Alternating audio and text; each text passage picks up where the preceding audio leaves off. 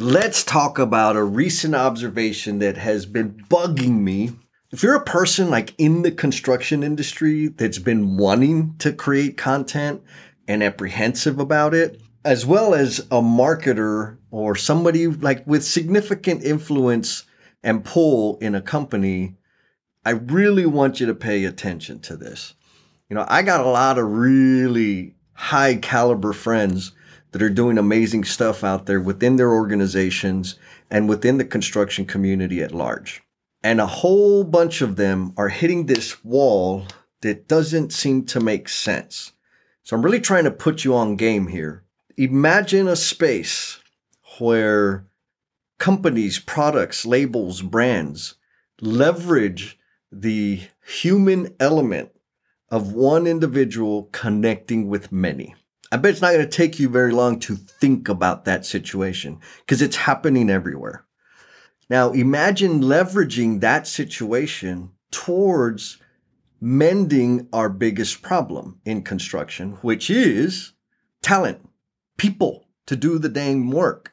There are so many folks out there that are very talented that have value to deliver beyond the walls of their office, beyond the confines of the company, but they hold back because somebody within the organization overreacts, freaks out, gets a little panicky about what they're posting, what they may have intended to mean.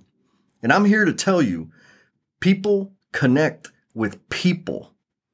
I don't know very many people, potential hiring candidates, that get excited about a ribbon cutting picture. I do know a lot of people that connect with the person that is very visible on social media. And then naturally, we just kind of assume like that person is amazing.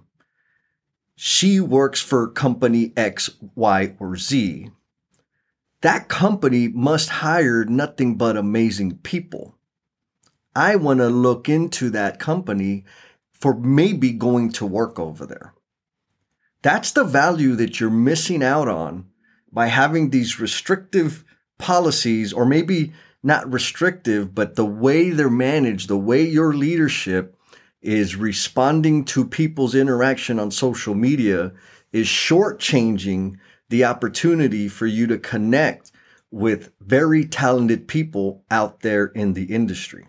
And all it's going to take is for you to loosen your grip and allow those influencers, those game changers, those people that have their finger on the pulse of what it is to be human within our industry and what it is to experience all the awesomeness that your company has.